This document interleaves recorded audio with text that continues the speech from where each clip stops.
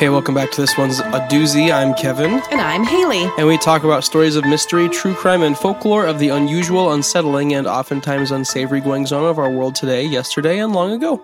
Bingo. Right on the money. That's right. 10 out of 10. Yeah. Mm-hmm.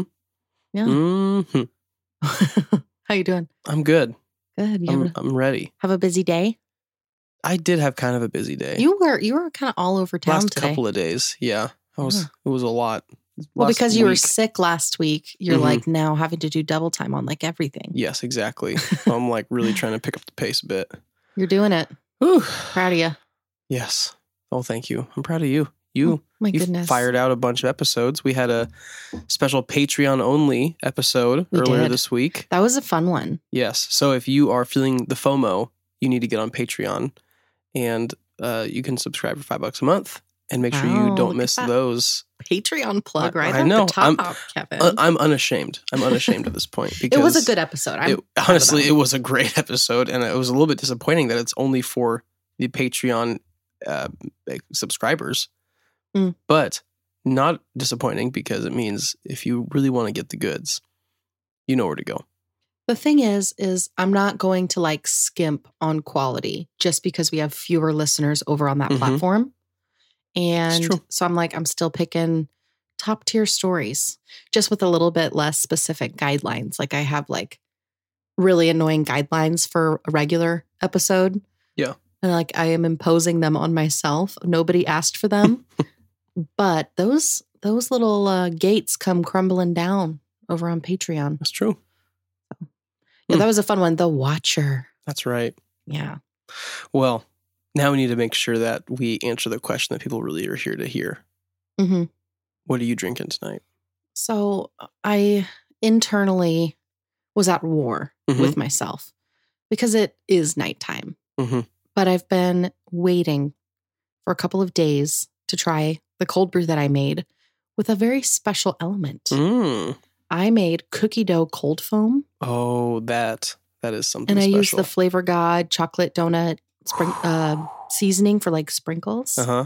10 out of 10. Delicious. 10 out of 10. So good. I've said that now twice on this episode. Better than anything else that you could get at any coffee shop and spend $7 on. Yes. Wow.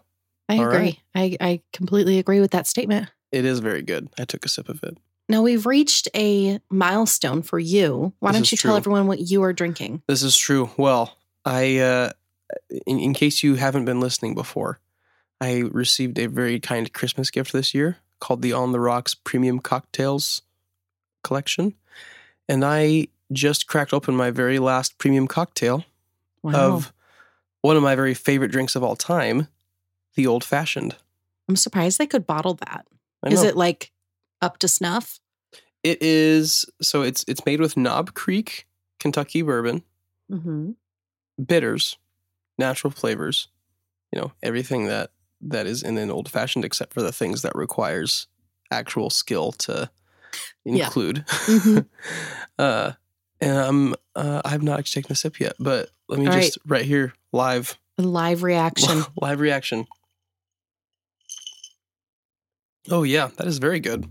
Well, hey, look at that. Are you glad you saved it for last? I am. Good. I'm actually really impressed because, it could have been okay or it could have been pretty bad. That's about as good as of an Old Fashioned that I've had. Wow. Now I'm sad I'm finishing it. All right. Well, my love, what is the feel-good fact this week? So, gorillas sing little songs when they eat. In captivity, gorillas tend to sing louder when they're eating their favorite foods, and all gorillas tend to do it. In the wild, only the dominant male gorilla will sing, which I guess is it functions to inform the group that it's mealtime and that nobody may be excused until the singing is done. Oh, so it's funny. more of like a social cue. Huh. Isn't that really cute? They have really little cute. happy songs when they're eating their favorite foods. Oh, to be fair, we also do that, but it's not a social thing. It's actually something we would only do in private, but I don't speak for yourself, dude. I just thought that was really cute. It is very cute. That is a feel-good fact. Yes. Look at those gorillas. Yeah, so a little note before we begin the story. So Okay. while I was researching this story, I noticed a discrepancy in the pronunciation of the word Appalachian. Mm. After digging a little deeper, I learned that it can be pronounced Appalachian or Appalachian, Okay. lay or latch being the difference, depending on the region. But the majority consensus prefers it to be pronounced Appalachian. Okay. So I want to respect that. If my pronunciation is distracting to anyone who pronounces it Appalachian, I apologize in advance, but that is my opening disclaimer. That's a good disclaimer. I'll say I have always said it Appalachian. Mm-hmm. So that is a good discrepancy even between the two of us. Yeah. So I'm just rolling with it. I was like at war once again with myself. How do I do this? Yeah. So I'm saying Appalachian. Okay. Well, why don't you go ahead and take us away with this seemingly Appalachian story? Yes. So we're back this week with another true crime story. On May 6th, 2008, two longtime friends, Scott Johnston and Sean Farmer, took a fishing trip up to an area they'd fished many times before in an area called Dismal Creek in Virginia, which is a scenic spot off of the Appalachian Trail. Scott had found a great fishing spot and he was fishing alone, having great luck reeling in rainbow trout. After catching 6 large fish that he loaded up into his cooler, he started to pack up his truck. Now that fishing was wrapped up, he planned to go meet up with Sean at their campsite when suddenly a skinny, dirty man and a mangy, hungry-looking dog strolled up and struck up a conversation with Scott. Immediately, Scott felt a sort of pity for the straggly-looking man who introduced himself as Ricky Williams. Scott thought that Ricky was possibly like an alcoholic or maybe was struggling with some kind of mental impairments, and he definitely looked as if he'd been living in the woods. It struck Scott as odd that Ricky said that he'd had no luck fishing that day because the fish were biting like crazy. Wondering if the man was just hungry, Scott decided to extend kindness to the lonely man and invite him back to the campsite where Sean was waiting for them so that they could cook up Scott's catch. Oh, okay. As night fell, Ricky weaved some tall tales about his life, all obviously too far-fetched to be real. After a nice meal, Ricky called his dog over and walked off into the night. The next thing either of the men knew, there was a loud boom, a sudden blindsiding gunshot ringing out in the night, followed by more gunshots. Scott and Sean, severely wounded in the middle of the woods, quickly figured out that they would have to fight like hell if they were going to survive the night. This is the story of Lyin Randall and the murders he committed on the Appalachian Trail. Oh, wow. Hang on, Kev. This one's a doozy. Okay. All right, so let's kick this thing off by talking about the Appalachian Trail, where a majority of today's story will take place. The Appalachian Trail is the iconic and historic trail located in the eastern United States. The trail is 2,200 miles, or 3,500 kilometers, and stretches from the entry point in Georgia all the way up into Maine, passing through 14 states. So it's huge. Oh, yeah. Wow. It's managed and maintained by 31 trail clubs, as well as National Park Service, United States Forest Service, and a nonprofit called the Appalachian Trail Conservancy. Somewhere between 2 and 3 million hikers pass through at least a portion of the trail each year, as well as between 800 and 900 through hikers who hike the entirety of the trail each year. The trail features all kinds of land features from mountain ranges and ridges to dense forests and deep valleys. Overall, it's a remarkable feature within the United States, and the biggest dangers for hikers on the trail include unpredictable weather, steep and rugged terrain, high winds, and risk of health-related dangers such as exposure. Yeah. And while you may encounter some potentially dangerous critters, such as one of the 2 species of venomous snakes that are native to the area, spiders, bears, rabid wildlife, or stinging insects, generally speaking, they will leave you alone if you leave them alone and know what signs to watch out for in case one of them is nearby. One of the lowest risks for hikers on the trail is being attacked or killed by another human. Since 1974, there's been an average of 1 murder every 4 years, meaning that you have somewhere around a 0.00003% chance of being murdered on the trail. Other assaults do take place in small numbers each year as well. That's not to say there aren't risks of running into someone dangerous out there, but the risk for that is generally low. So enter in Lyin Randall Lee Smith. Okay. Randall was born in 1953, and by the time he was 6 months old, his parents had gotten divorced. Mm.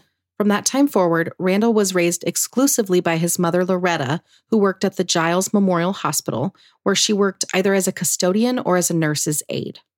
I've seen both jobs reported, so I'm not sure if she had worked in both positions or in just one or the other. Sure. But yeah, thought that was worth mentioning. Unfortunately, Loretta struggled to make ends meet.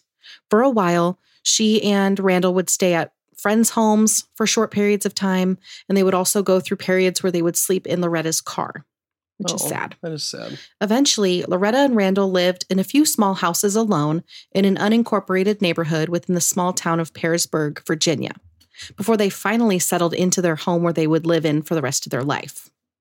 Fortunately for them, Randall's aunt and uncle lived next door, and they would take an interest in helping Loretta care for Randall when she was out working, which is nice. That's nice. So he was a little bit of a reclusive child. Like, he didn't really have many interests. He also didn't have many friends. Like, the neighborhood kids would be out running around playing, and he was never really interested in joining them.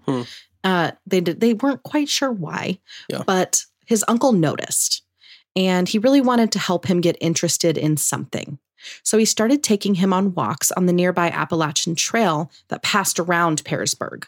He showed him how to find arrowheads and really tried to help him grow as a person. So his uncle and aunt, they seemed like really good people. Yeah. As a very small child, Loretta inexplicably dressed Randall up in like typically feminine clothing, and she introduced him to people as her daughter. Oh, okay. But from what I gathered, it was a short season that she did that, and it wasn't something that Randall had expressed because he was like an infant. Sure. She did that from the time she had gotten divorced until he was about 3 and told her, I don't like this. And like other friends and family members noticed and were like, hey, like, is everything okay? And she'd be like, yeah, just me and my daughter hanging out. So I don't know if maybe she was just having a moment of like really high stress from being a single mom, dealing with going through divorce and how trying to dissociate some more. Yeah. And it would be, I feel like, especially because he was like, I don't like this. Yeah. So it stopped and it never happened again. So it's just a random oddity that I saw reported about his tiny years. So like I kind of mentioned already, from a very young age, Randall was definitely happiest when he was alone. For much of his childhood, he decided that he just wanted to hang out in his room alone in his home, which was concerning to Loretta and Randy's aunt and uncle. Yeah. He never really cared to have any friendships with other kids, but he would take every opportunity that he could to tell these like outlandish stories to his classmates once he hit school age. He told them that his father was a war hero who died in action, or that his family was secretly rich but didn't want to be flashy about it. His stories didn't help him make any friends. Sure. The kids at school all knew that he was making the stories up, and this is kind of sad. They would tease him, and they were the ones who gave him the nickname Lyin Randall at this time, and it would stick for like the rest of his life. He attended the local Giles High School, but never participated in any activities at the school, such as like sports or band or choir. And he really didn't do much outside of school either. It seemed like he was just content with being alone and didn't have many personal interests. Yeah. Which there's a degree of that I feel like is just normal. Like some people just prefer privacy. Yeah. They want to go read a book. They like sitting and thinking. Right. So there's nothing, I just wanted to be clear that there's nothing specifically wrong with enjoying alone time. Yeah. But I think that with him, there are so many other factors at play that I feel like that did shape how he became as an adult in a negative way. Interesting. That's not always the case. Right. I mean, I would say you and I are in the group that would rather just kind of have that time alone, that space. It's like, don't really want to be a part of a big thing right now, whatever. But or hang out with like one friend only for like 3 straight months every day. Yeah. It is interesting though that he would have like nothing throughout all of those years. And this is also the 60s, 70s, you know, where it's like there's not quite as much of a general openness to go and have your alone time by yourself. Right. Like that would probably be even more concerning back then than it would be today. True. He didn't finish high school, leaving during his junior year, and he, from there, traveled between his home in Ingram to Newport News, Virginia, where he worked as a welder at a shipyard. But Randall's tendency to make up tall tales followed him into his adulthood, which made it hard for him to maintain a steady job. He was fired from his first job and from several other jobs that would follow.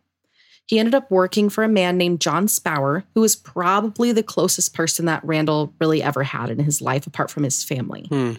Despite his unreliable, fanciful tendencies, John really gave Randall a chance at getting his feet on the ground and finding some level of professional success. Spower employed Randall at his auto shop and just kind of let him come and go as he pleased without really asking many questions. And he would disappear for weeks at a time, sometimes for a couple of months, and then he would just show back up at the shop with some crazy story. Like he was engaged to a rich woman from out of state, so he's going to move in with her. Or that his kids were sick, but Randall didn't have any kids. Yeah. So nobody quite knows why John Spower let Randall's bad behavior slide and why he kept him on the payroll. But it's probably pretty safe to guess that he took compassion on Randall. He was obviously lonely and wanted more out of life than what he had. So it sounds like John just had a soft spot for him and really just wanted to be a friend and a helper to Randall. So that's really great. 10 points to John Spower for being a nice guy. Oh, for sure. The fact that he had this job did help him earn enough money to be able to better explore his only true hobby, hiking. He bought himself some solid gear, and with his frequent hikes, he began to put on some muscle and got himself into really great shape. He would go hiking all the time, and it wasn't uncommon for him to hike with a group of people who also happened to have been on the trail. Rangers and staff who worked in the area of that trail were also pretty familiar with Randall, and they all agreed that he was kind of, he was a little odd, but he seemed to be pretty harmless. Yeah. Sadly, they were wrong in their assessment. Oh, man. On May 19th, 1981, Randall would cross paths with two hikers, Laura Susan Ramsey and Robert Mountford. So, a quick note about Laura Susan Ramsey. I've seen her as Laura Ramsey, Susan Ramsey, or by her nickname. I'm going to kind of interchange between Laura and her last name, just for sake of clarity on the story for anybody who's already familiar with it. Yeah.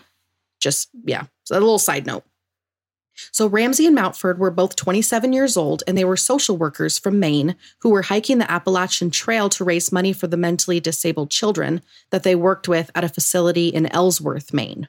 So it was like a charity hike. Yeah, that's cool. They began their trek in Georgia and planned to hike the whole trail in just 7 months.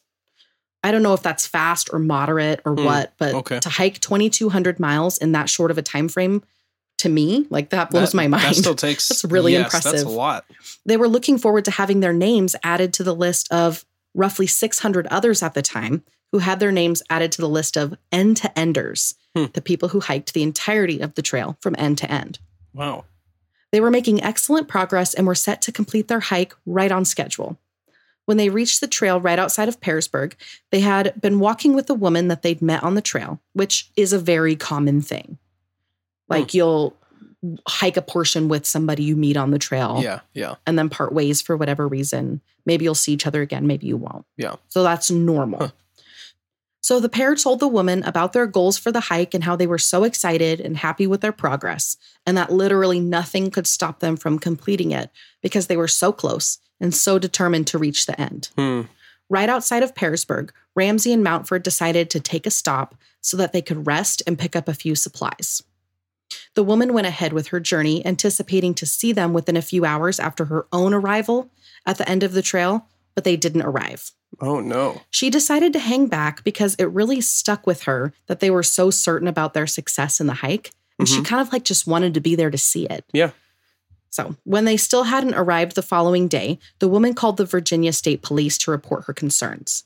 She really made note about like something immediately felt off because they were so determined. Yeah. And they were obviously very experienced. They knew what they were doing, and this is a big deal to them. And so the fact that they're a day later than they anticipated to be, I'm worried about that. Right. When they're only a few hours away. Yeah. She did the right thing. Yeah. Like she absolutely did the right thing. So given the fact that there were about 1,000 reasons for a hiker or a group of hikers to get delayed by a few days, or even more than a few days, Police were not initially concerned. People go missing for a short period on the trail all the time, and they reappear. Sure. The state police sent the file over to Giles County Sheriff's Office, where Deputy Sheriff Thomas Lawson began to look into their disappearance.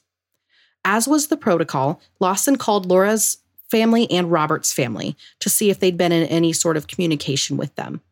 When both families reported that they hadn't heard anything, Lawson's alarm bells began to ring, especially when Robert Mountford's father, Robert Sr., urged them not to waste any time in looking for his son. He said that his son was an extremely experienced outdoorsman, and given the fact that the trail near Pearsburg was extremely well marked, there was really no reason to assume he'd gotten lost. Yeah. Oh, man. Robert Sr. also said that if they'd decided to take a break, maybe at a hotel or something like that for a few days, that he would have heard from him. He also sent in a photo of Robert to help the search efforts as well. So there, I have to commend how proactive everybody seems to be, like from the get-go. Because we don't always see that. And sometimes it's like, man, if you would have looked into this right away, then less people would have been hurt or killed, you know. And so I just want to commend the quick action. Lawson immediately sprung into action, opting to search the trail on his own. He chatted with a few hikers and learned that someone had seen them near the Wapiti Shelter, which is a small shelter set up for hikers to stay for the night if they needed like a rest stop during their journey. From there, Lawson stopped at various trail registers, which were locations where hikers could sign into like a book and mark their progress, and they could leave little notes to encourage other hikers to keep going. Well, I'm sure if you're an end-to-ender, that's something you stop at every one. Yes, exactly. Totally. Yeah. Yeah, and a lot of people will also write little notes about how things are going, like physically, how they're feeling mentally, all that kind of stuff too. And so police will often look at those registers to kind of gain an understanding of a missing person and like their timeline of travel to maybe narrow down a location. Like if we know they last signed in here, then we kind of have a frame of reference for searching. So at a register north of Pearsburg, the book was missing, which seemed odd to Lawson. He headed into town and began questioning workers at local shops in case Ramsey and Mountford had stopped at any of them and given workers any clues about, you know, where are you going to go next?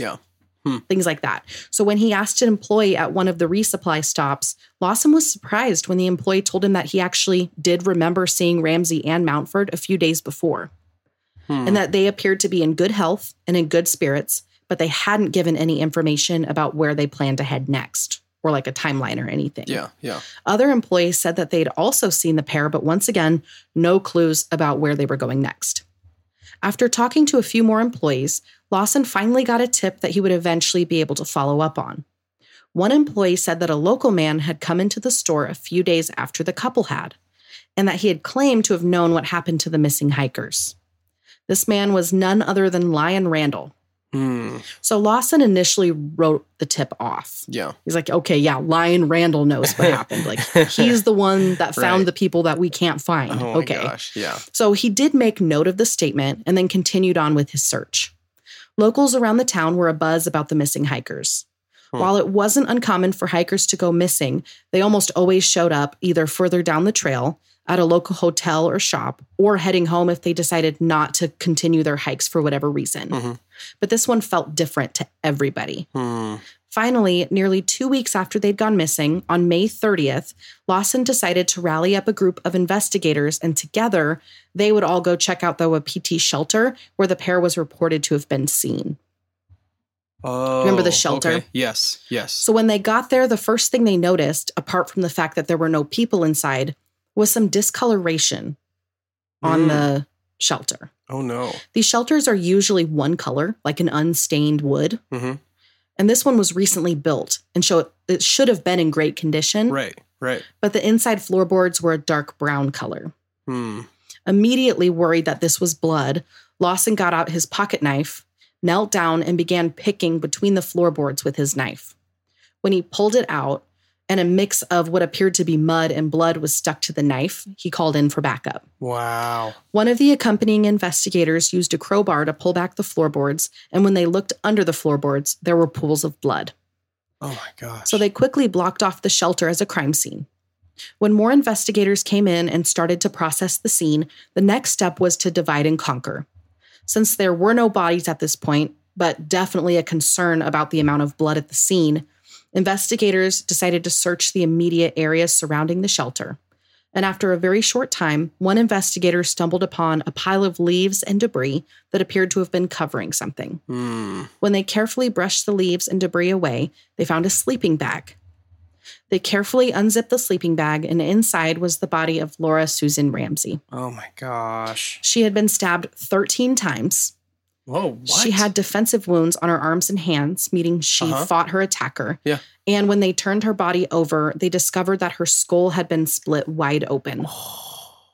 They removed her body from the sleeping bag, and that's when they found a fire poker and a huge spiked nail, presumably the murder weapons. Yeah.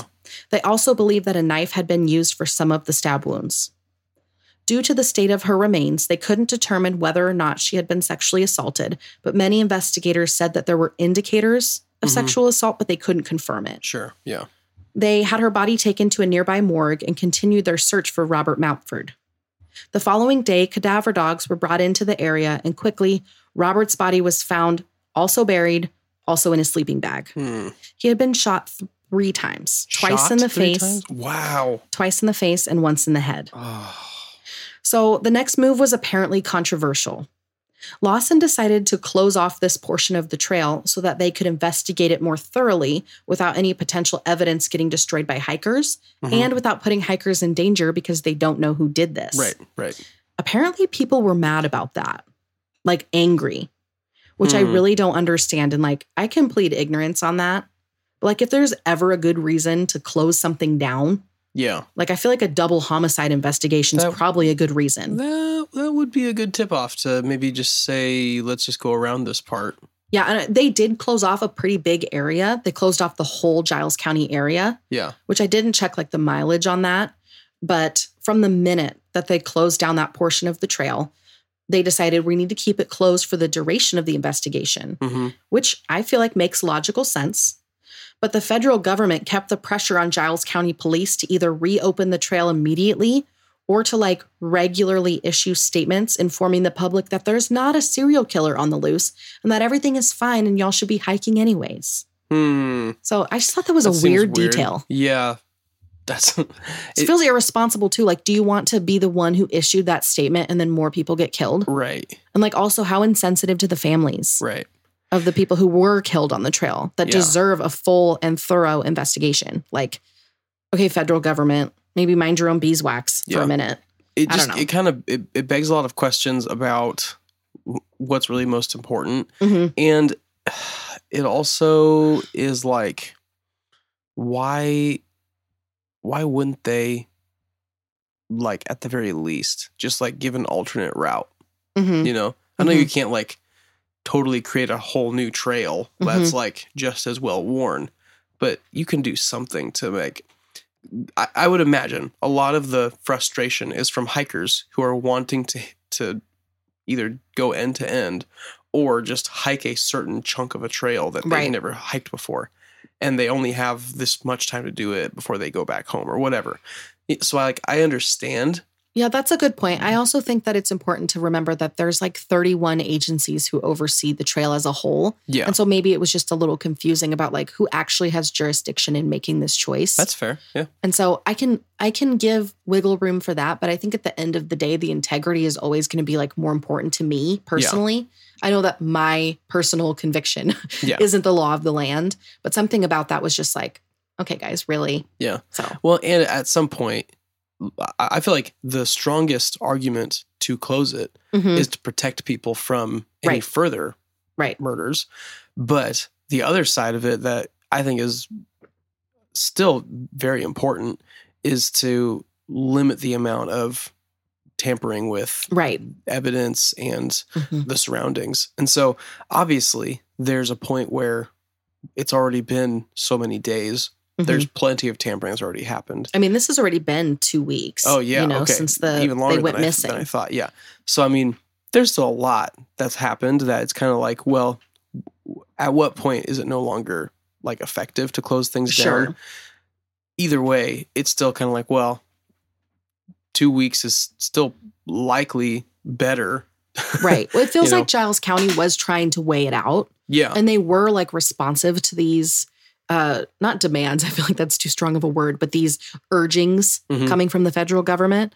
And I feel like they were just really trying to balance out how they were handling it. Yeah, sounds which like it. I can appreciate that. So I can too, yeah. Within a short time frame, several items belonging to the victims were discovered. Clothes, basic hiking supplies, a camera that was missing its film, and other items were found in various places in the nearby forest. Oh, wow. These items were buried, hidden under logs and inside of trees. And so it was obvious that whoever did this was trying to conceal their deeds by hiding the belongings of the victims.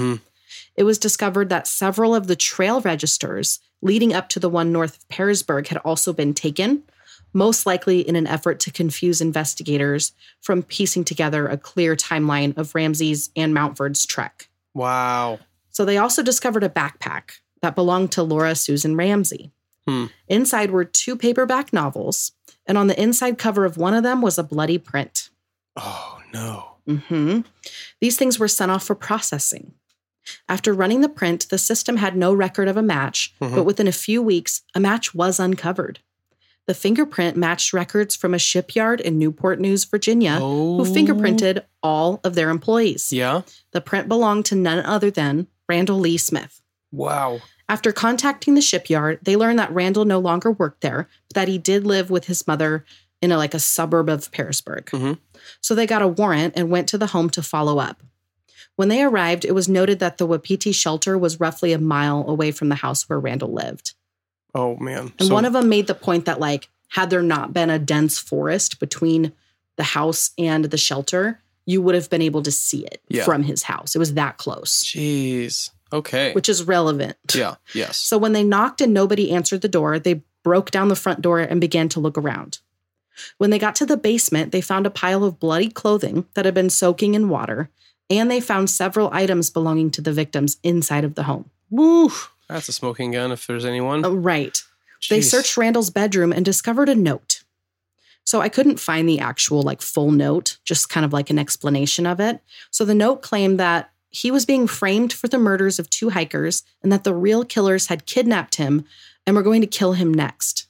Oh, boy. It Randall. was quickly determined that the note was written by Randall, and that's when the tip about Lyin Randall came back to Lawson's mind. It became very quickly obvious that the nickname was pretty ironic because Randall was a terrible liar, weaving very unconvincing tales to anyone who would listen. In his room, they also found a bunch of laminated pornography and homemade sex toys made from stolen medical equipment, likely from his mother's place of employment. One thing that was not there was Randall. They couldn't find him anywhere. So keep that in mind. Oof. After interviewing neighbors about Randall, Lawson quickly put out an APB on Randall and his truck that was also currently missing from the driveway. And shortly afterwards, he put out a warrant for Randall's arrest, complete with a fairly recent photo of him. After a full week of searching with no leads as to Randall's whereabouts, Lawson wondered if the note that he'd found in Randall's room was alluding to Randall potentially completing suicide, possibly in some remote area of the nearby forest. Wow. While it was not a common scenario, it certainly seemed possible, given his track record of disappearing for chunks of time and considering that he was the last known person, to have seen them most likely. Yeah. He was the only real suspect. Right. And given his kind of penchant for telling crazy stories, what would something like this be but a one last tall tale to remember me by kind of thing? Does that make sense? Yeah. I mean, bloody fingerprint, all of the stuff that he has of theirs. I mean, it's kind of like, why would you even want to try to lie in such a grandiose way? It's like, lie about something. I mean, still, you shouldn't. I hope that he would just be honest. But obviously, we're talking about Lyin Randall. Yes. Lie about something. But man, if you're going to lie about something, make it something believable. He had obviously no, whatever that is in your brain that says, I should filter this down to something that's within scope of reality. Right. Well, and so Lawson was really especially after talking with neighbors who all kind of corroborated, he makes up these wild things. Yeah. that kind of stuck out to him. Like, Yeah. what a tall tale to remember him by kind of thing. Mm-hmm. Like, he was the final victim of the mysterious unknown trail killer. Right. You know. BetMGM has an unreal deal for sports fans in Virginia. Turn $5 into $150 instantly when you place your first wager at BetMGM. Simply download the BetMGM app and sign up using code Champion150. Then, place a $5 wager on any sport. You'll receive $150 in bonus bets, regardless of your wager's outcome. And if you think the fun stops there, the king of sportsbooks has plenty of surprises in store. Check out daily promotions, same-game parlays, live bets, and so much more. Download the app in Virginia today and get $150 in bonus bets instantly from your first wager. Only at BetMGM. BetMGM and GameSense remind you to play responsibly. See BetMGM.com for terms. 21 plus only. Virginia only. New customer offer. Subject to eligibility requirements. Rewards are non-withdrawable bonus bets that expire in 7 days. Please gamble responsibly. Gambling problem? Call 1-800-GAMBLER. Promotional offer not available in Washington, D.C. With no updates on Randall, almost a month since the bodies were discovered, Lawson decided to take a trip to Myrtle Beach in South Carolina with his family. And shockingly, when he was there, he would get a very interesting phone call. It turns out that a man matching Randall's description had been arrested and was being held at a prison in Myrtle Beach. Oh, that's super random. Like, how is that even possible? Yeah. On June 11th, Randall's truck had been found in a parking lot. The plates had been removed, but when police in South Carolina compared the truck to the one on the APB that Giles County put out, they decided to search the truck. They found a note in the truck that read, quote, "The boy and the girl have been so nice to me. It's going to be a real shame when the time comes to get rid of them. I'll be far away before the truck and those people are found," end quote. Oh, geez. So, Randall. Police launched a manhunt, and after a few short days, they found Randall camping at a site near where his truck was found. Yeah, so he didn't go very far. No. This was on June 22nd. Local police arrived at Lawson's hotel with Randall in the back seat. He was dirty, skinny, and covered in really irritated bug bites, and like hundreds of them. Oof. A detail that Lawson would quickly leverage. So Lawson first asked Randall for his name, and "What are you doing out here, buddy?" Yeah. But the man in the back seat claimed that he'd bumped his head and gotten amnesia, so he simply couldn't remember where he was from or what he was doing. First of all, that's not how amnesia works. That is not how amnesia works. You don't just like get amnesia from bonking your head. Right. You can develop amnesia from things like heart attacks, major strokes, brain cancer, carbon monoxide poisoning, and so on. Severe head injuries. Well, yeah, that's what I was going to say next. Yeah. You can obviously sustain a serious concussion from a head injury that can have all kinds of complications that follow. But there was no indicators that Randall had even hit his head anyways. Yeah. So it was obvious to Lawson that Lyin Randall was staying true to his namesake. In order to be able to quickly transport him across state lines, Lawson played into the bug bites. He leaned in and kind of like took a look at all of Randall's bites and kind of like slowly shook his head and walked over to another officer and began talking with him in hushed tones, which got Randall curious. He's like, what are you guys talking about? Lawson told him that he was worried that those bug bites could lead to some serious infection if they weren't treated, and that infection could be deadly. Like, he really played it up. Yeah, yeah. But in order to be able to receive treatment, they would need a signature from Randall, like with his full legal name, to authorize medical care. But darn it, you don't remember your name, so those bug bites can't be treated. This might be what gets you, buddy. Oh. Sorry, we couldn't do more to help. So Randall, who was extremely freaked out by this, quickly agreed to sign a form. And so he signed his full name, Randall L. Smith. Oh my goodness. Amazing. They like, I don't even think that the officers even conferred with each other. They're like, oh boy. It's like what I do when our 2-year-old gets caught with something that he's not supposed to have. Jeez. Uh-oh. Oh, buddy. Uh-oh. Oh, no. And it worked. Apparently. That's crazy. And with that, Randall was sent back to Virginia, where he was promptly charged with 2 counts of first-degree murder. Given the evidence found at the crime scene, as well as evidence found in Randall's home and truck, it was clear that there was a level of premeditation to these crimes, and that Randall had made an effort to cover his tracks in order to not be caught. It was not a valiant effort. Like, he kind of pooched it and left breadcrumbs, but like, whatever. This is what investigators believed had happened to the 2 hikers.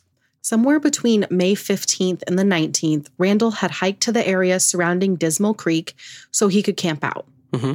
While on a hike, he ran into Laura Susan Ramsey and Robert Mountford and began to travel with them. This was later corroborated by multiple witnesses who remembered seeing the pair with a gaunt, dirty man matching Randall's description. Okay, interesting. Like I said earlier, hiking a portion of the trail with hikers that you meet along the way is a pretty common thing. Yeah. And so the two likely didn't really think anything of it. Yeah.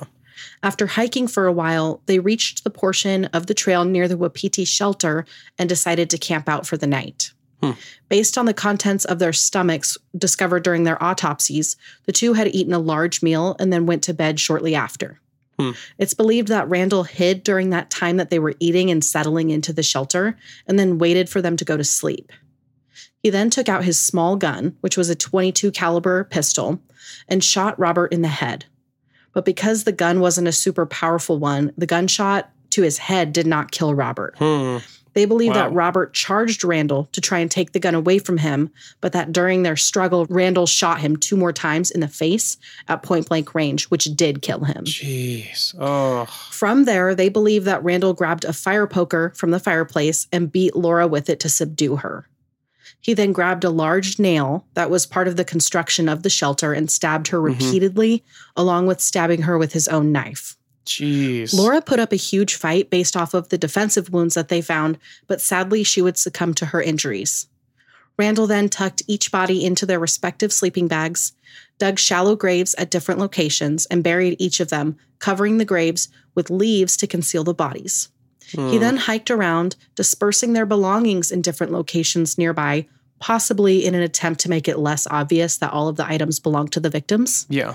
And to me, just thinking about Lyin Randall for a second. Yeah. To me, it seems like that was another thing that he thought was like adding something to this whole story. You know, like if I can confuse the investigators, if I can, it's like buried treasure. I'm leaving a trail and they don't even know it. Look how smart I am. You know what I mean? Yeah. That kind of thought process potentially. Yeah, he's just kind of thinking through like, how can I make this story even grander in his mind? Right. Yeah. The biggest trouble here was that there was a very obvious lack of motive. And to this very day, there's no agreed upon motive. And Randall would also never give one. This had led, over the years, it's led to a lot of speculation and a few theories. So some people believe that Randall had seen the beautiful young woman and tried to flirt with her, but was interrupted by Robert. Sure. He then hiked with them to lower their guards, and then he killed them under the cover of night due to the anger that he felt from being rejected. Another theory is that Randall killed them simply because they were there. And according to some interviews with neighbors, Randall had this weird kind of role that he'd assigned to himself as like the keeper of the trail. And so anyone that he believed was invading the trail could have potentially become a target.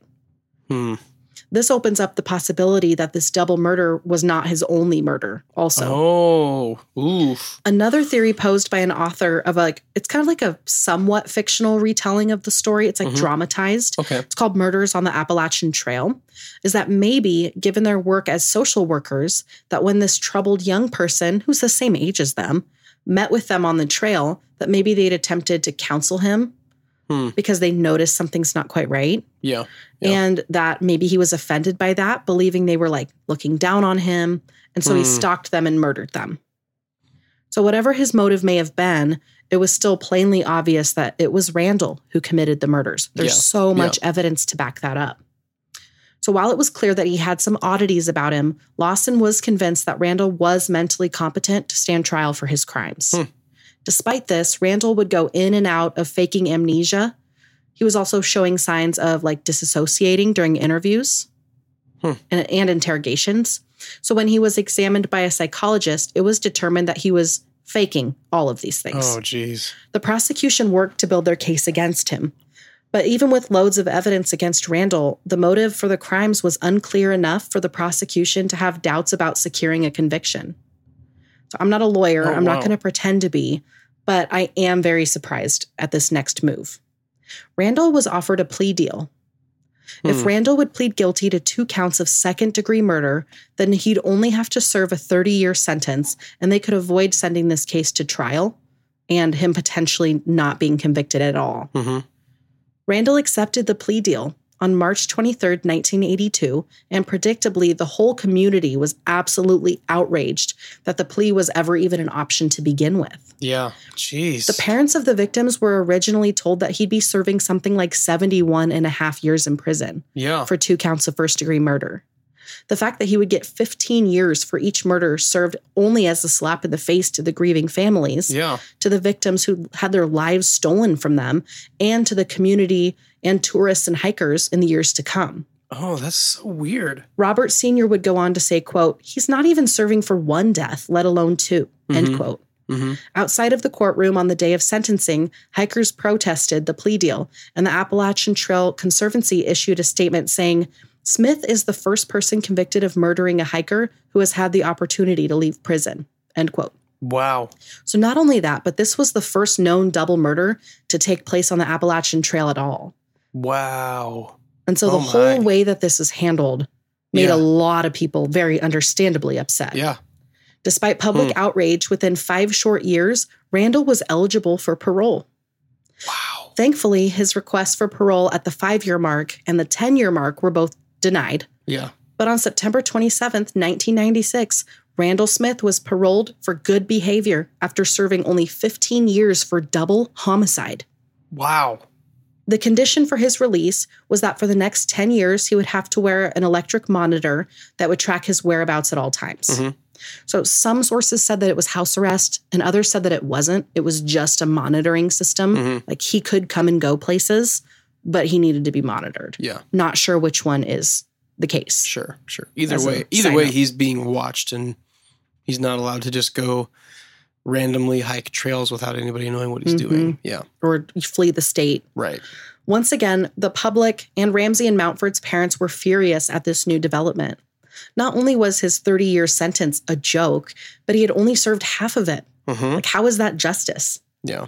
After his release, Randall returned to his mother's home in Ingram, the once toned, strong young man, now a scrawny shell of his former self, according to his mother. So he lost all his muscle. He's a very skinny, kind of shadowy figure now. Well, he wasn't working out in traditional terms. Wasn't hiking miles and miles a day. Yeah. During this time, Randall became a total recluse. His mom would run all of the errands, and for the most part, he just stayed home and did nothing. One set of neighbors was routinely annoyed and kind of pestered by Randall. In 1999, the Stephan family moved into the house behind Randall's, and he saw this as an opportunity to tell some tall tales to some fresh faces. It started out pretty simple. He told them about his girlfriends in Vegas and about his years as a Green Beret in Vietnam. He also asked them if he could access or even purchase a portion of their land so that he could put a trailer there or look for arrowheads and have easier access to the Appalachian Trail. They all but told him to F off and leave him alone. They were nice with him. They tried to be his friend for a while, but it was a lot. Yeah. It was a lot. When Randall's mother passed away in 2000, he would sometimes venture out of the house and would be seen wandering his property, talking to trees or to passersby who rarely gave him a second glance. Shortly after, he adopted a dog named Bo, and the two quickly became best friends. So that's good. He got a dog. Okay. Randall's weirdness with the Stephan property continued to be a problem, though. Anytime someone would get close to the Stephan's property line, he'd scream at them, telling them that he'd killed people before, and if you don't go away, I'll kill you too. Legitimate bodily threats. Those are threats, yeah. Real threats.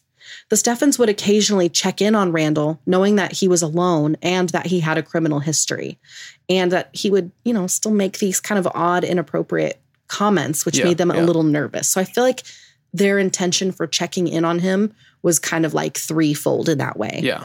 Is he okay? He's alone. Yeah. He has nobody. They feel a moral obligation to just make sure that their neighbor is surviving. And then also, we need to make sure he's not killing anybody. Right. And I already forgot the last thing I said. Another moral obligation. Yeah. I already forgot the last thing I said. They do seem like kind people, though, who really got a rough neighbor situation. So he would also make inappropriate comments, a lot. So he told Mr. Stephan that he was super into watching his wife. She was so beautiful. I could spot her from a mile away. beat somebody up for that one. Yeah. You would not stop that. I would agree with them, and then I would beat them up. You wouldn't. You literally would not. The only time you've ever been in a physical altercation that I know of is when you got punched in the face at a gas station for telling a guy to stop hitting the woman he was with. That's true. That's the only time that I know of. I also got in a fight in the 8th grade, but that You one... did? I don't need to tell you about that one because it ended kind of poorly for me. So you lost. I did not lose. It was a draw, but Okay. But it was a draw that ended with I got thrown across the hall, stood up, and then he was gone. And I'm like, what? What? I was very upset because I was ready to fight, and then I didn't. I don't understand any of this, but I do appreciate that. So these kinds of interactions would continue for a long time. On September 26th, 2006, Randall's time of being monitored came to a close, which gave him a fresh lease on life. Oof. He began hiking more often with his trusty dog Bo by his side. By 2008, Randall's electric and water services were turned off because he hadn't been paying his bills. Oh. And so he decided that he and Bo would just go live in the woods. Well, that Yes. sounds about right for a guy like that. Yeah. In all honesty. So we're going to, yeah. Okay. Obviously, this guy has some issues going on. He has not had a job, it doesn't sound like, in a I don't think so. long time. Mm-mm. 30 years at this, at this, or 20 some odd years at this point. Mm-hmm. He straight up just ran out of money. Yeah. Yeah. So there's a degree of it where I'm like wishing I could be compassionate in certain ways. Then there's other ways that I'm like, dude, you don't have like enough issues. Like he's had jobs. Mm-hmm. He's not like somebody who's unable to work. Mm-hmm. Like he's totally able. So I'm kind of like, well, that kind of happens when you don't just like take care of a few things that you just need to do. Right. There's just so much about his time after his time in prison that we don't know. That's like fair. I That's do fair. wonder if he had mandatory meetings with a psychologist and mandatory counseling or anything like that. I do wonder if there is something undiagnosed. I'm obviously not in the position to make we're that both call. speculating. That's totally a good point. speculating. Yeah. I want to be careful about that and not put everybody into a box that exhibits certain behaviors, But I do think in Randall's case, the level of commitment to lying and causing a scene is very unique to him. I can't think of a lot of people where this is their tendency, that they don't have some sort of formal diagnosis. Right. I couldn't find anything though. And so I wonder if that was due to lack of resources provided to him, or if that's because he did not have any mental illness. Yeah. Well, and he was just had more fun creating a story. Yeah. That, or he just had some kind of a social disease. You know what I mean? Like it was more along those lines than something that's actually chemical. Like social anxiety. Yeah, something like that. And I mean, we know plenty of people with social anxiety who don't do these sorts of things, but so there's no excuse. Right. However, there can be at least some kind of an explanation for some erratic behavior and some things that are just kind of like, dude, come on. Like, right. That's my feeling anyway in this moment. So as you were saying. So by May of 2008, there was a concern from the neighbors who had not seen Randall and they hadn't heard from him. And so they were starting to have police come check on the situation. They couldn't find Randall anywhere. Right. So on May 6th, 2008, where we began our story, we're going to pick back up where we left off. Okay. Well, kind of recap and then we'll pick up where we left off. Two lifelong friends planned on camping out near Dismal Creek. One of them, Scott Johnston, had spent several hours fishing and had caught 6 trout that he was loading up into his truck when he came across a mangy dog and a skinny, very dirty man in the woods. The man seemed to be lonely and hungry and had introduced himself as Ricky Williams, which we now know that this was Randall Smith. Scott invited him back to the campsite where his friend Sean Farmer was waiting. They cooked up the fish and shared their catch with Randall, who supplied them with fantastical stories before walking off into the woods with his dog. He then pulled out his small .22 caliber pistol and shot Sean Farmer directly in the face. Oh, no. Sean fell to the ground, his ears ringing from the sound of the gunshot and his vision swirling. Randall turned towards Scott and took aim, but Scott had run off into the trees. Randall fired off a few shots, striking Scott twice, once in the neck and once in the back. But miraculously, Scott kept running. Jeez. Sean stood up and tried to fight off his attacker, but Randall shot him again, this time in the chest. Oh, my gosh. But Sean was not a little guy. He was 6'4" and 325 pounds of pure determination. That and the gun, which is most likely the same one used to kill Robert Mountford, was not very powerful. Yeah. Disoriented from being shot twice and with blood pouring into his eyes, he tried to focus on his attacker who was pointing the gun at him. But this time when Randall pulled the trigger, instead of another shot, came the telltale sound of the click of an empty gun. Oh, man. He's out of bullets. Yeah. The two stared silently at each other for a short moment before Sean took off running for his Jeep, not looking over his shoulder to see if he was being followed. So he just booked it. Yeah. He jumped into the Jeep and turned it on, alerting Scott that he'd made it to the vehicle. Scott, who was losing a lot of blood from the wound in his neck, took off running in the direction of the Jeep, plugging the bullet hole in his neck with his finger. Jeez. Yeah, he just stuck his finger into the bullet hole. This feels like a movie. I'm going to probably say that a lot because this is nuts. Yeah. So he's literally covered in blood that had been previously spraying out of the hole in his neck, which is unbelievable. Wow. He ran as fast as his feet would carry him and stopped Sean in the Jeep, waving him down just in time. He climbed into the passenger seat and screamed at Sean to go now. Yeah. Now, this is so wild. Straight out of a movie. These guys are amazing. So with Sean unable to see from his bleeding and like his eyes were both swelling up, almost to the point that they were swelling shut at this point. Yeah. And with Scott needing to keep the pressure on his wound in his neck, they decided to tag team the hazardous drive back to civilization. Oh my gosh. Sean manned the pedals of the Jeep while Scott steered and told Sean when to accelerate or slow down and like that kind of stuff. Oh my gosh. They flew down the mountainside at nearly 50 miles an hour, narrowly avoiding several accidents despite the several sharp turns and the lack of guardrails on the road down. Woo. When they finally found a house, they stopped the Jeep in the middle of the street and ran to the front door of the home, shouting at the homeowner to call 911 because they'd both been hurt. The homeowner, Melissa Miller, answered the door. When she saw the two men covered head to toe in blood, she initially thought it was some kind of trick or ruse and that maybe they were robbers or something more sinister. Yeah. But thankfully, she was able to help them once she recognized Sean Farmer as her friend's ex-boyfriend. Oh, wow. So she knew them, which is like a huge stroke of luck. That's a crazy stroke of luck.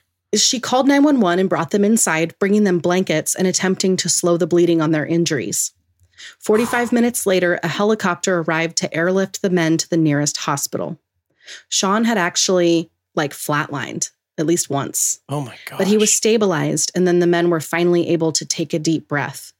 They had just made an impossible escape from an armed maniac, and they were on their way to receiving help at the Lyin, I really hope I said that right, Roanoke Memorial Hospital. A team of doctors was waiting for them to arrive. Both men would survive their injuries and make full recoveries. Wow. It was learned that the bullet that pierced Scott's neck missed his carotid artery by less than a millimeter. Jeez.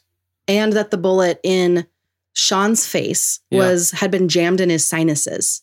So it didn't hit his brain, didn't hit him in the eyes. Wow. And the one that struck him in the chest got lodged between two ribs. So it didn't penetrate a lung or his heart. That is crazy. Insane. Yeah. What are the odds of that? And they made no mention of the bullet in Scott's back, but he was shot in his back too. Right. And he just made a full recovery. This is amazing. We don't get this in stories in true crime almost ever. Right. So I'm so happy that this is how it turned out for them. Yeah. So happy. So both men gave statements to police and were able to identify Randall by a photo shortly after, which is great. Wow. So while the men made their incredible journey through the woods and mountains in search of help, Randall was up to his own business. After messing around with his gun for a minute, he stole Scott's truck and attempted to drive it down the mountain, but crashed it after a short police chase. Oh, jeez. The state trooper who had been pursuing him called for help for Randall, who was rushed to the very same hospital where Sean and Scott were being treated at that exact moment. Oh my gosh. At the scene of the accident, some interesting things were uncovered. In the truck were the belongings of Scott and Sean that they had believed that Randall stole from the campsite. They also found the pistol, handfuls of women's underwear, more than 30 knives. What? And on the floor of the truck, investigators discovered some notes and drawings. One of the notes read, quote, "Hail to the guardians of the watchtower of the north. By the powers of mother and earth, hear me, show me thy glory. I invoke thee, O ancient ones," end quote. Oh, wow. Which turns out to be a prayer of some kind. People do cite this prayer along with other notes and drawings to point to the keeper of the trail theory. For why Randall chose to attack and murder, or at least attempt to murder people. Sure. Okay. That maybe he believed that he had been like appointed by the earth to protect the Appalachian Trail. Yeah, or he's making like a sacrifice to a god or something. Interesting you would say that. Okay. They also found a cassette tape that I don't think has ever been released to the public. On the cassette, police claimed it was a recording of, quote, "some kind of satanic ritual," end quote. Oof. They also found a map with several points marked down. They later on searched all of the areas that had been marked but didn't find anything. So nobody really knows what that was about. Yeah. Wow. Randall Smith was released from the hospital to the medical wing of the New River Valley Regional Jail. Randall was uncooperative, to say the least. Yeah. He tried to say that he attacked and shot both of the men in self-defense. And he also never gave a reason for any of his attacks. 4 days after the shooting, on May 10th, 2008, he was found dead in his cell. It would later be determined that he likely died from a blood clot that had formed due to his accident. He was 54 years old. Jeez. While justice was never fully served for Laura Susan Ramsey or Robert Mountford, nor was it served for Scott Johnston or Sean Farmer, the case of the double murder on the Appalachian Trail remains an important case that is referenced when similar attacks take place, which isn't super often, but we had a machete attack on the Appalachian Trail in 2019. That was also a double homicide. It was horrifying. It was a nightmare. Wow. And there was a lot of protocols that I think that they absorbed from this investigation. Like this was a very important investigation. So it's also not forgotten in any way. Sean Farmer is convinced that Randall Smith had more victims whose families will never get closure. Yeah. And Scott Johnston credits Randall's death in prison to karma.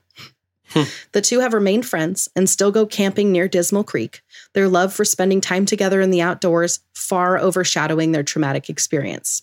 And that is what I have for you today. Yeah. Well, if anything, those guys are immortals because I want them to live forever. They're my heroes. Four gunshots and have all of them land in like the ideal, other than not getting shot. Right. The ideal way is incredible.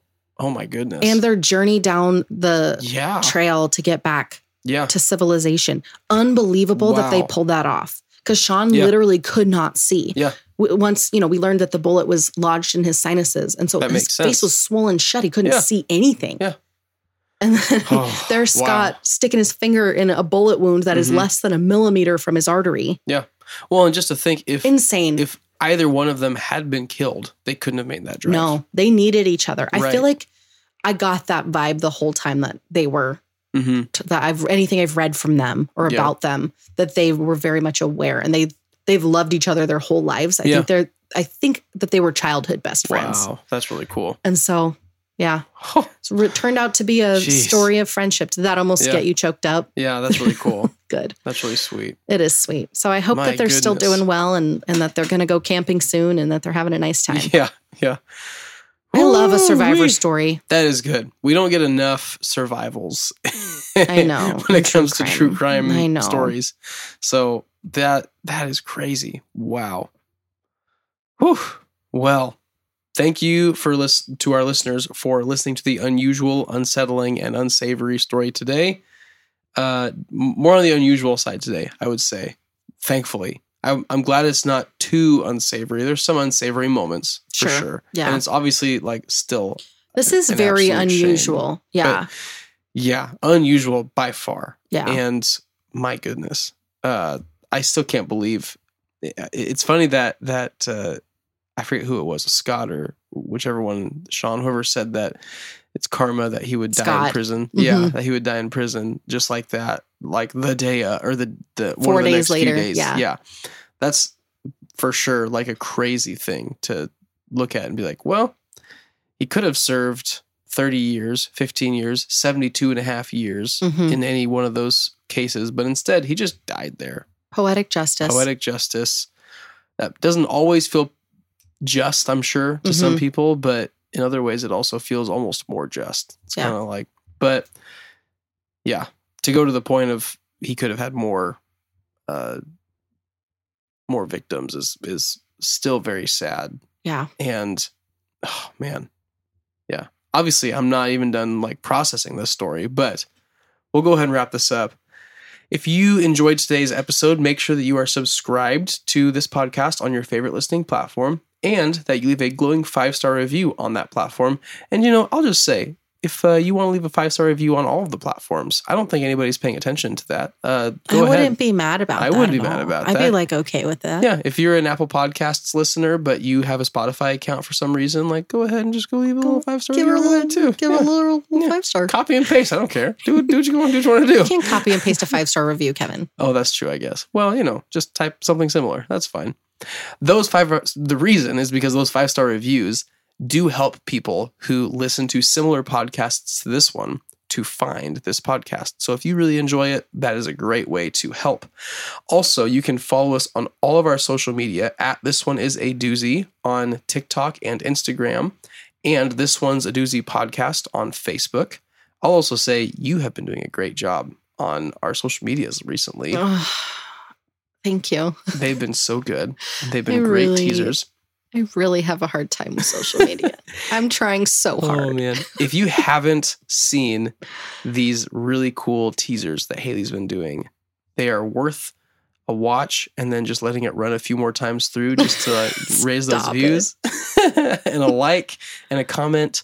And if you're somebody who found this podcast because of those, please let us know in those comments. That would make me so happy. It would feel, for you, it would feel like you are doing something worthwhile. And that's why I brought it up. Because I think it would be really fun for people to leave those comments and for us to see those. Yeah. Lastly, you can connect to us even more directly over on Patreon. My love, why don't you tell them a little bit about Patreon? Yes. So you can follow the link in our Instagram bio or our Facebook About section, or you can go to patreon.com/doozypod. And for $5 a month, you can support our show. You will get access to polls where you can help us vote on episode topics, as well as our monthly cause nonprofit organization that we'll be giving to. And you will get access to ad-free content. And as of February, you will also get bonus episodes each month. So head on over there and check her out. And if you're interested, we would love to have you. That's right. Well, with that, we will see you next week for another doozy. Bye.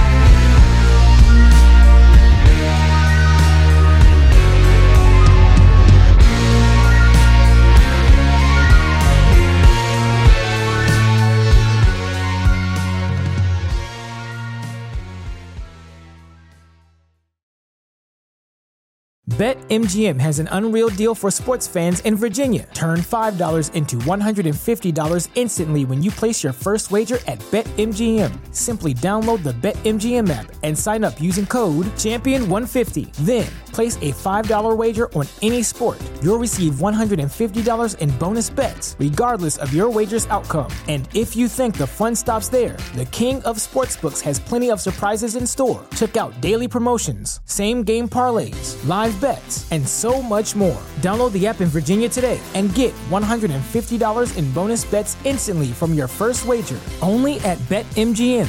BetMGM and GameSense remind you to play responsibly. See BetMGM.com for terms. 21 plus only. Virginia only. New customer offer. Subject to eligibility requirements. Rewards are non-withdrawable bonus bets that expire in 7 days. Please gamble responsibly. Gambling problem? Call 1-800-GAMBLER. Promotional offer not available in Washington, D.C. What's so special about Hero Bread's soft, fluffy, and delicious breads, buns, and tortillas? These ultra-low net-carb baked goods contain zero sugar, fewer calories, and more protein than the leading brands, and are high in fiber to support gut health. Shop now at Hero.co.